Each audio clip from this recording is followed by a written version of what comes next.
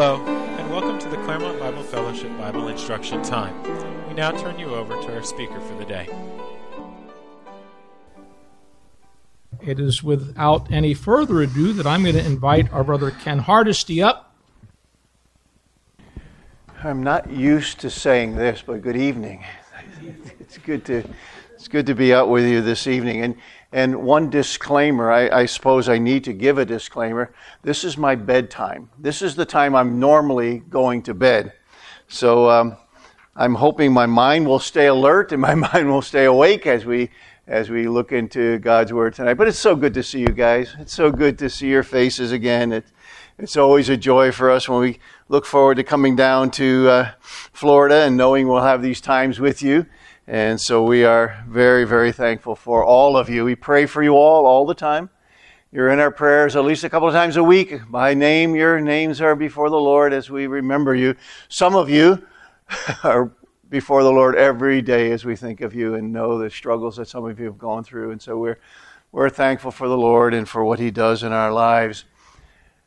Turn with me, please, to John's Gospel, chapter 1, and that's where we're going to start this evening. We're not going to stay there very long, but that is where we're going to begin.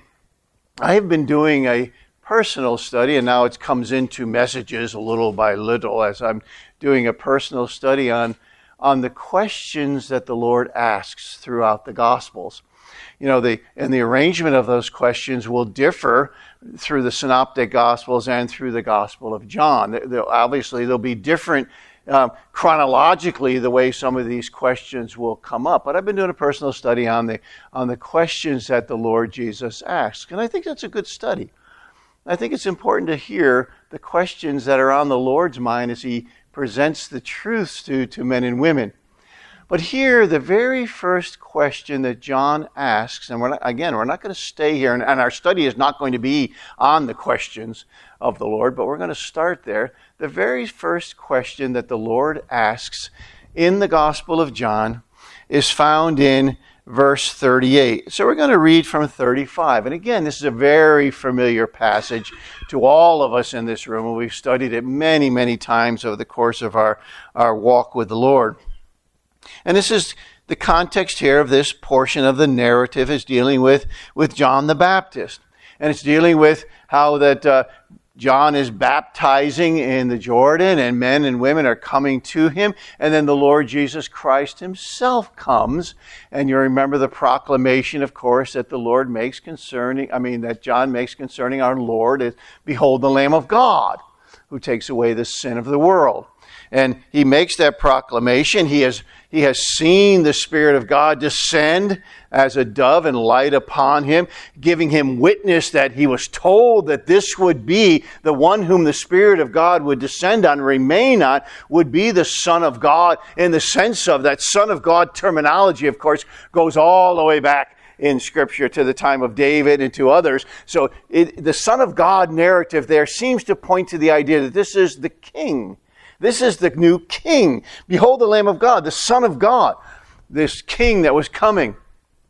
And then we see him again proclaiming him, and the witnesses, John the Baptist's disciples are around when he sees the Lord coming, and he proclaims again, "Behold the Lamb of God who takes away the sin of the world." And then we begin at verse 35. And again, the next day, John stood with two of his disciples, and looking at Jesus as he walked, he said, "Behold the Lamb of God."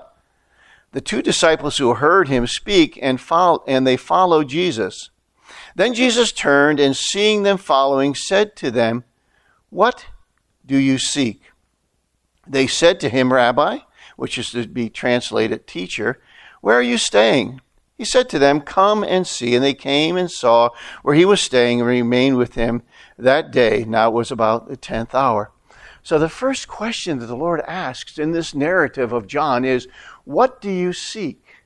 Or even more properly, because it's a present indicative tense, is what are you seeking? What is it that you are seeking? You are following after me. I've seen you come behind me. You heard the proclamation that John, of whom you have been a disciple, has now pointed you to me, and you are following after me. What is it that you are seeking? Now, it's interesting to us because we know as we go on in the narratives, both in the synoptic narratives and in the Gospel of John, that the disciples really did not comprehend all that was contained in that statement, "Behold the Lamb of God who takes away the sin of the world." They did not grasp the truth of that till much later on, till after his death and resurrection and his ascension, when the Spirit of God descended in Pentecost, and they began to understand what he really did at Calvary, what the cost of Calvary and what it secured for them. And the truth and the reality of those things, the Spirit of God began to reveal to them. So here, as they're walking along the road, what is it that you're seeking? And I've often wondered, what was it that they were seeking? What was it that caused them to follow? Well, certainly they were following John the Baptist, who was saying, "This is the one, follow him. I must decrease and he must increase." And they began to follow Jesus. What was it that they were seeking? Well, what was it that all of the disciples of John were seeking? What was it that the nation was seeking and looking for? What were they looking for? Are you the Messiah? Are you the one to come? They asked of John. Are you that prophet? They were looking for the Messiah who would come and would deliver the people of Israel, who would defeat the enemies, who would defeat Rome and set up his kingdom. And these disciples were looking for the Messiah, looking for the one who would bring deliverance to them. And so when we look at this narrative and we see that they began to follow him, they're seeking after the Messiah. They're seeking for his deliverance. They're seeking for the independence that they could have for Israel and all the covenantal blessings that were promised to them to be restored, to have Israel again as a sovereign nation who had been under the heel of Rome for all of these years that they can remember, and for years and years preceding that. They desired, again, sovereignty for their nation, a victory over Rome, the coming of the kingdom of God, I think is what they were looking for. The Jewish people have always been intimately and by divine design connected to the land. We are going to talk about, over the course of our times together, we're going to talk a little bit about this war that is going on in Israel. We're going to look about Israel and their connection that they have to the land in which they dwell. We're going to look about the prophecies that have come up. And as you've been looking at this war, and you've been contemplating, as has already been mentioned, you've been thinking about how do these things fit into prophecy? Well, we recognize, don't we all, that prophecy as we try to interpret it is certainly not an exact science. The Lord knows all that's going on. He knows the plan. He knows how He's placing all the pieces together. And anytime we're dealing with wars that are going on in Israel, it is setting up a stage. It is setting up an environment by which the Lord will place all of those pieces in the puzzle into place in order to bring about the purpose of this age and the purpose of the finishing of this age. Now, all of us in this room are living in this age because God designed it to be so. We are not living in this age just by happenstance. The Lord placed you and I here in this time, as Hebrews would tell us. He's the one who created the worlds, or that little word worlds there is the word eon. It means times. He is the one who has created the time. Placed everything in order in His time and according to His purpose. And you and I are here seeing the developing of all of these things that are perhaps happening. Certainly we are living in the last days. We know that because the last days began with at the ascension of Jesus Christ, at the death and burial and resurrection of Jesus Christ. And the New Testament makes it clear that we're living in the last days. But we are drawing closer even to the culmination of those last days of this earth. And I believe that, and you believe that, don't you? Do you believe that? Do you believe that we are this much closer every day to the coming of the Lord? And the things that we see happening around us convince us. And we see, and we are very much distressed at seeing the suffering that is going on in Israel. We're seeing the suffering that was going on in Ukraine. We see the suffering that is going on through these wars. And our hearts ache for that. But our hearts also recognize that God is at work. He's at work. He's moving forward. He never retreats. He's moving forward in His purpose and His plan to bring about the culmination of this age and the beginning of the new age that is to come. And that is what we kind of want to look at as we move forward through the course of these studies. We're going to look at, now, how many of you, and this won't come today, it probably won't even come, hopefully we'll get to it on Sunday, and we've got 20 minutes left tonight, and we're going to start a whole bunch of different things. But how many of you, when you began to see this war unfolding, went to Psalm 83? How many of you went to Psalm 83? We have Dennis went to Psalm 83. Some of you have gone to Psalm 83 to see just how this fits. Then some of you have gone to Ezekiel 38 and 39. Some of you have gone to Ezekiel 37. Some of you have gone to different places. And we want to show, over the course of our times together, how that there appears to be several prophecies out of Psalm 83, out of Psalm 30, Ezekiel 38 and 39, that all fit together. One happening before the others happening, and we'll see that as we move forward. But as I said just a few moments ago, if we want to understand Israel today, and we want to understand where Israel is today, and how things are flowing into place today with all of their dreams and all of their anticipations and all of their desires, to understand their tremendous success since 1948 and the awfulness of the war that even took place in 1948 and the wars that have gone on since that time. But all their successes and all the disappointments that Israel has had over the course of these last 50 years. There have been many wonderful things that have happened in Israel, where the deserts had bloomed again, where we see all of the promises coming to place in Israel. But there have also been many disappointments. They are not living in a land that is at peace. They have never been living in a land that is in peace, as Ezekiel 38 would indicate they must be before that battle takes place.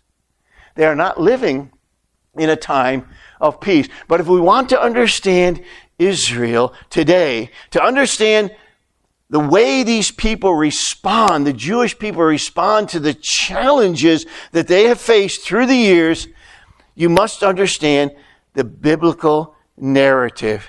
You must understand Israel's connection to the land. They are so intimately connected to the land. Nothing could change that. Nothing could change that. All the way down through the history of Israel, there is this connection to the land. To these people were committed the oracles of God. To these people were committed they're the partakers of the heavenly calling. These people are special people that God has set aside. And the people that the covenants that God made with Abraham, the covenants that He confirmed through Isaac and Jacob, the covenant that He made with David and Moses, the covenants that He's made with these people. Oftentimes, those covenants are directly related to the land. Right? It's related to the land. And so, as you read through the Old Testament, as you read through Genesis, Exodus, Leviticus, and the Torah, when you read through, I was going through circling every time it mentioned the land, the land, the land, the land. Multiple times you see it. And you can just read over it if you're not careful. But over and over again, it is the land. It is the land. The Word of God tells us the story of these people, these chosen people, and it's told through who they are, what their passions were. This whole narrative from Genesis on through the end of Revelation is all about these people. Even when you get to the end, right? When you get to the end of Revelation, it's always going to be about the land. They land. And one day they will be in the land. One day God will restore to them everything that was promised to them all the way through their time. You remember from the beginning, and if we go back to Genesis chapter 12, a portion of Scripture that you all know, let's turn there to Genesis chapter 12 again. And this is the call of Abraham. The call of Abraham in Genesis chapter 12. And God tells Abraham, to your people. He says now in chapter 12, verse 1, now the Lord God had said to Abram, get out from your country, from your family, and from your father's house to a land that I will show you. I will make you a great nation. I will bless you and make your name great, and you shall be a blessing. I will bless those who bless you. I will curse those who curse you. And in you all the families of the earth shall be blessed. Go to a land that I will show you. Do you think the promise of God made to Abraham back there in Genesis chapter 12 still holds true? Do you believe that God still blesses those who bless Israel and curses those who curse Israel? Yeah, I believe so too. I believe so too. And when he called Abraham out, it was to a specific place where he was to go. He was coming out, his father Terah came out of Ur the Chaldees. And if you go to Joshua 24, you recognize that his father was an adulterer. An idolater. They sound the same, don't they? He was an idolater, and he came out of the land of Ur the Chaldees, which would later on become that great nation of Babylon, right? They came out of that idolatrous nation, and they came, and God delivered them out of Haran. He calls Abram again out of Haran, and he sends him to the land that he had promised them. And in that land, there were 9 other nations that were in that land at the time. And when we get down to Joshua, there's 9 nations there that he has to deal with that are in the land that God gave to them. So he gives this land to Abram. He makes Canaan his home. Abram leaves Haran, he goes up to Canaan, and he makes Canaan his home. And then from time to time, in times of famine, in times of struggle, he'll get wet feet in a sense and run down to Egypt. And every time he's in Egypt, he gets himself in trouble. And he comes back to Bethel. He comes back to the place of the altar. He comes back into what would become the nation of Israel. He comes back to the land. And in that land, wells are dug. In that land, as history goes along for the nation, wells are dug, caves are bought, land is purchased, and they began to make an attachment to that land that God would one day give to them. And he wavered not at the promise of God through unbelief. And then we remember the stories and we say, well, wait a minute. He seemed to have wavered quite a bit. But we recognize that in the final analysis, he trusted God. That God would do what he said he would do.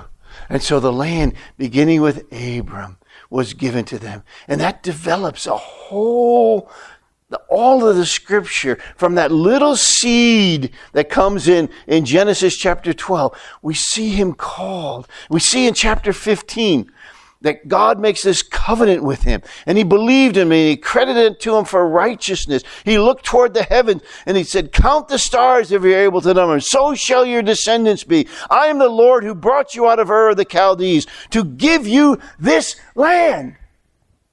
The connection always goes back to the land, to give you this land. And then you remember in chapter 14 where he meets Melchizedek, where he's confronted with Melchizedek after the defeat of those kings. And he comes to Melchizedek, and Melchizedek comes out bringing refreshment of bread and wine, and he is the king of Salem, which would later be known as Jerusalem, in this land that Abram had been given. And when we get to chapter 22, when God calls him to go back with Isaac, his son, where does he call him to go? Back to the hills and the mountains of Moriah. And we've talked about this here in the past. He calls him to go back, but you notice how specific the Lord is when he calls him back. When he calls him to go to Moriah, because Moriah is in the area right where he met Melchizedek. So he's familiar with this area. He's familiar with the place. And the Lord says, I will show you the place. You go to the place. And over in chapter 22, he mentions the place, the place, the place. And when Abraham gets close, he sees the place afar off. And God leads him right to that place in that range of mountains of Moriah, where you had Acra, where you had Moriah, where you had the other mountain ranges, Moriah, and you had outside of the city walls, which have become the city walls of Jerusalem, on that same mountain range is where Calvary, the Mount of Calvary was, where Golgotha was. And I am a believer that when the Lord called him to the place, it wasn't where the temple now rests, or did rest, and where the Dome of the Rock is now. I believe that the place where he offered Isaac up was the very place where the Lord Jesus Christ would be lifted up one day. He made it specific. I want you to go to this place. And you remember when you look at the narrative in chapter 22, when you look at the narrative in chapter 22, and let me turn there quickly. Abraham called the name of the place, the Lord will provide. The name of the place where he offered up Isaac will be the place called the Lord will provide. And notice the terminology. It's significant, isn't it? He didn't say the place where God has provided, because he did provide. Isaac came off the altar. The picture of the Lord Jesus Christ that we see in Isaac, all the way to the altar, all the way to the obedience to the Father, being bound and put on the altar. All of a sudden, Isaac becomes a picture of you and I. He's taken off the altar, and a ram is put in our place and dies, and the Lord provides. And in this place, the Lord will provide. Not has provided, will provide. And I believe he's pointing specifically to a time when the Lord Jesus Christ would come to that very place and he would offer himself. The Lord is the one who will provide in that place. Now we've got Jerusalem. We've got Israel, the land that he was giving to him, to the nation of Israel, to Jerusalem, where the Son of God would one day be given up and offered up in the place, part of the land that God was giving unto them. Abraham says, the place is the place where the Lord will provide. And you remember, as we go through the narrative, we don't have time to look at every place where the terminology, you can do that on your own. Go through and circle every place where it says in the land, where he's speaking of the land. When you get to the end of this introductory book of Genesis, the book of beginnings, when you get to the end of it, what do we remember? What do we see at the end? We see the death of Joseph. And we see him make, well, let's go to, he makes a request. He makes more of a request. He makes a command. He tells them at the end of the book of Genesis, Joseph said to his brethren, I am dying, but God will surely visit you and bring you out of this land to the land of which he swore to Abraham, Isaac, and to Jacob. Then Joseph took an oath from the children of Israel, saying, God will surely visit you and bring you up. Carry my bones with you. When you go up, carry my bones with you. And if you go to Joshua 24, you'll find out that is exactly what they did. They brought Joseph's bones out and they buried him in the land that was promised. Israel has an amazing connection to the land. Exodus shows us this great people. We move into the book of Exodus in the Torah as we're working through the Torah. You get into the book of Exodus. And in the book of Exodus now, this family that came down, that was living in Goshen, the family of Jacob and his sons, living in the land of Goshen. By the time you get to Exodus, it is a mighty people. 2 million strong in all likelihood. A great multitude of people. That it gave Pharaoh fright at night. He said, look at all of these mighty people now. We better do something, because if our enemies come against us, they may join with our enemies. And when they join with our enemies, what will they do? Fight against us in order that they may go up. That they may go up. Do you notice that? Did you ever notice that phraseology? He says it, that they may go up. I can read it for you here, I think.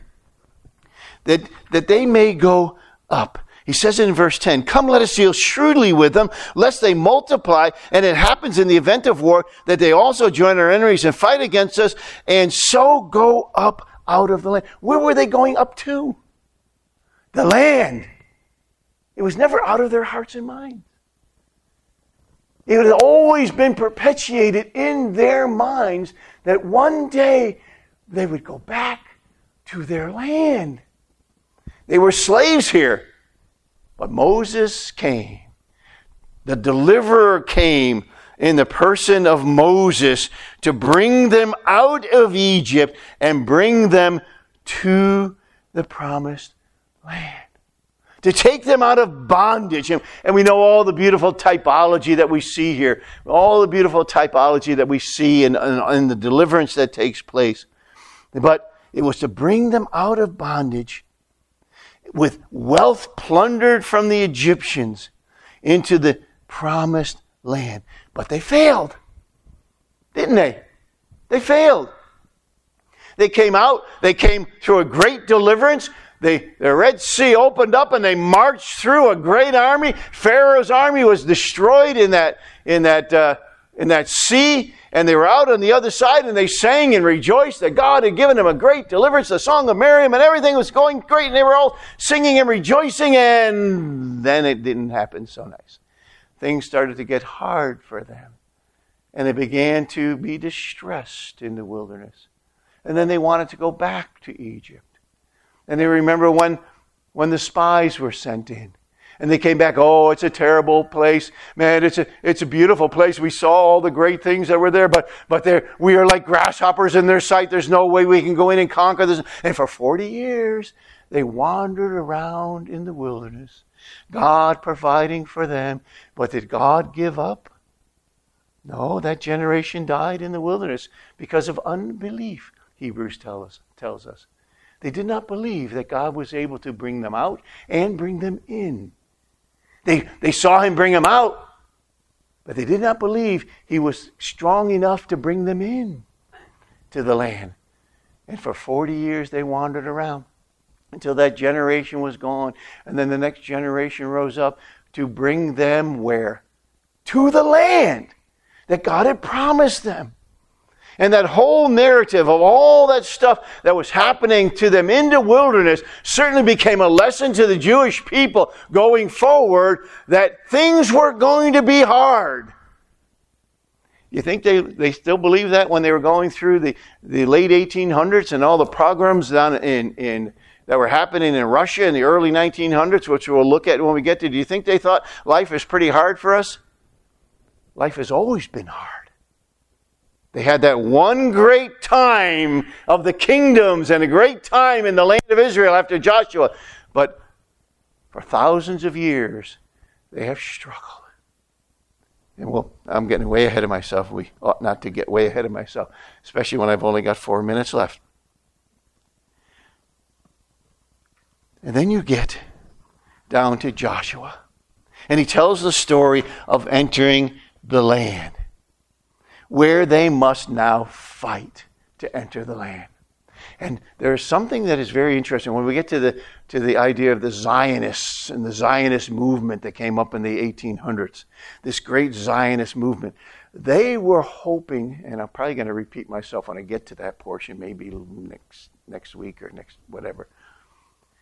that they were trying now to develop a new Jew. A new Jew. A Jew that was like unto the men that went in and conquered the land. A Jew was like unto the Maccabee Jews, who had fight and determination in them. And not the Jew that had been scattered and ended up being, I hate to use this term, but they were fearful all the time. And underneath the suppression and persecution all the time, that they became less than the strong and mighty army that God once had. But we'll see as we move through the history of Israel and the things that God is doing. And so they went into the land, and there were 7 different nations occupying the land when he get in. And God gave them victory. And he finally ends up dividing the land between all the people. And we don't have time to go through all that narrative, but it was always connected to the land. And then you get to the time of the judges. And we recognize the time of the judges. That was a difficult time for Israel, wasn't it? They would do really well for a while, and then they would fall away into sin, fall away into the nations, fall away into different patterns. And then the enemies would come against them, and they would overcome them, and they would cry out to God, and God would bring a judge and a deliverer. And that cycle, as we know, repeated itself over and over and over and over through the time of the judges while they were in the land. But then the people wanted a king. They wanted a king. Like the nations around us, we want a king to go before us into battle. We want a king. We're tired of these judges. We're tired of this theocracy, if you will, that the judges were. We're tired of that. We want a king who can reign over us and can lead us into battle. Well, here's Saul. Let's see how Saul works out for you. Not so well. But God had his eyes on a little shepherd boy. He had his eyes on, if I can say that reverently, God had a purpose and plan through it all, on a little shepherd boy. And when Saul failed, God was looking at the heart of this young man, Saul. Not on the outward appearance, but on his heart. And he raised this one up, who became a mighty warrior in Israel and delivered Israel from all its enemies and established Israel in the land. Finally, established in the land. The extent of his kingdom, expanding the kingdom. And they were, for a period of time, in peace. That's what David brought. And of course, we know what David wanted to do. He wanted to build a temple for the living God. He had brought the tabernacle back. He had brought the tabernacle and pitched it out. And you know the struggles that happened with that too. We don't need to go into all these details, for you're scholars of the Word of God. But the tabernacle was there. And he had a desire. He's living in this paneled house of his own. He says, and look at God's living in that tent out there. I want to make him a... And God would not allow him to make it because he was a man of war. And he shed blood. But your son after you, the son of his error, the son of his sin and failure, the son, well, of course the son in that relationship was taken by God, but his son of Bathsheba would become the next king of Israel and rule over Israel in a great time of peace. And the land of Israel know prosperity that it had not ever known before. Nations would come to Israel just to see the glory and the splendor of Solomon and the wisdom of Solomon, to hear his words, to hear the wisdom of Solomon. And then when you read through the book of Song of Solomon, and you read through the book of, not Song of Solomon, when you read through the Proverbs, and you read through the Ecclesiastes, and you begin to see that Solomon's mind was beginning to waver a bit. And we know that he was influenced by all the treaties he had made with all the nations and all the wives that he had.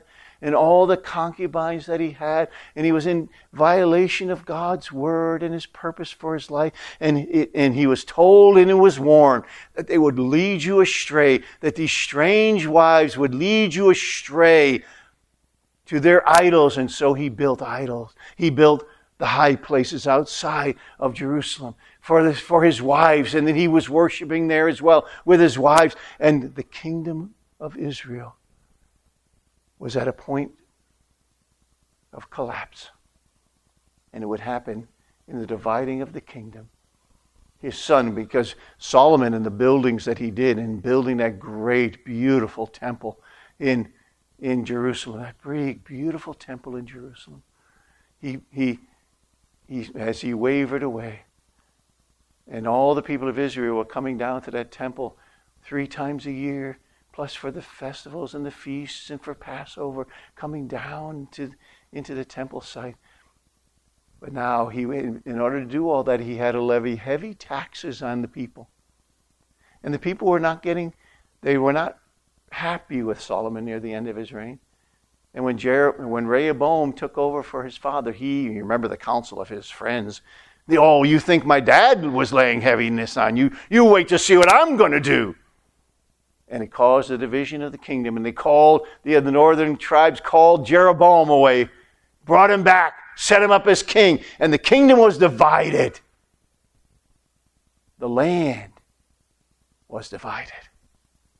The land was divided. Israel has always had a connection to the land. And now the land was divided. And we will have to stop there. And we'll try to pick up from there on Sunday. Because we move from there now into what happened to Israel in the captivities that came, and how the Lord was at work in all of these things and down through the ages. And hopefully when we get through some of those things, we will be able to transition from there into what is happening in Israel today. And the things that God has, because it's funny. Funny? I don't know if funny is the right word. It's interesting as you look at the history of Israel, not only down through biblical history, but after biblical history, and through the Jews scattered all over the world, and seeing how God worked, and you see God's fingerprint over so much of what happened with the people of Israel to bring them back. And as Don mentioned in his prayer, that they actually came back in a state of unbelief. But you know right now that there's so many Orthodox Jews that are moving back to Israel, that the balance of the civil and the religious is balancing out. And there's becoming a great revival in Israel among the Jewish people, believing, praying, going to the Western Wall, praying for the Messiah to come and to bring the peace and deliverance that they all long for. So although they've come back in unbelief, I think we're beginning to see the transition that takes place in Ezekiel 37. We're seeing the breath breathed into them. And we're going to see that as we move forward, Lord willing, over the course of our times together. Father, we give you thanks. We give you thanks for the way that you have worked in this world to bring about redemption. We're thankful, Father, for Israel. We're thankful, Father, that through them, through this nation, through their heritage, you brought into this world your Son, born of the seed of David, born into this world in order to redeem us. And so, Father, we are thankful for what you have done. We're thankful, Father, for the history that you lay out so clearly to us in this diary of Israel's life. And Father, as we look forward to seeing this in the days to come, we pray that you would bless and encourage and strengthen our hearts. For we ask it in Jesus' name. Amen.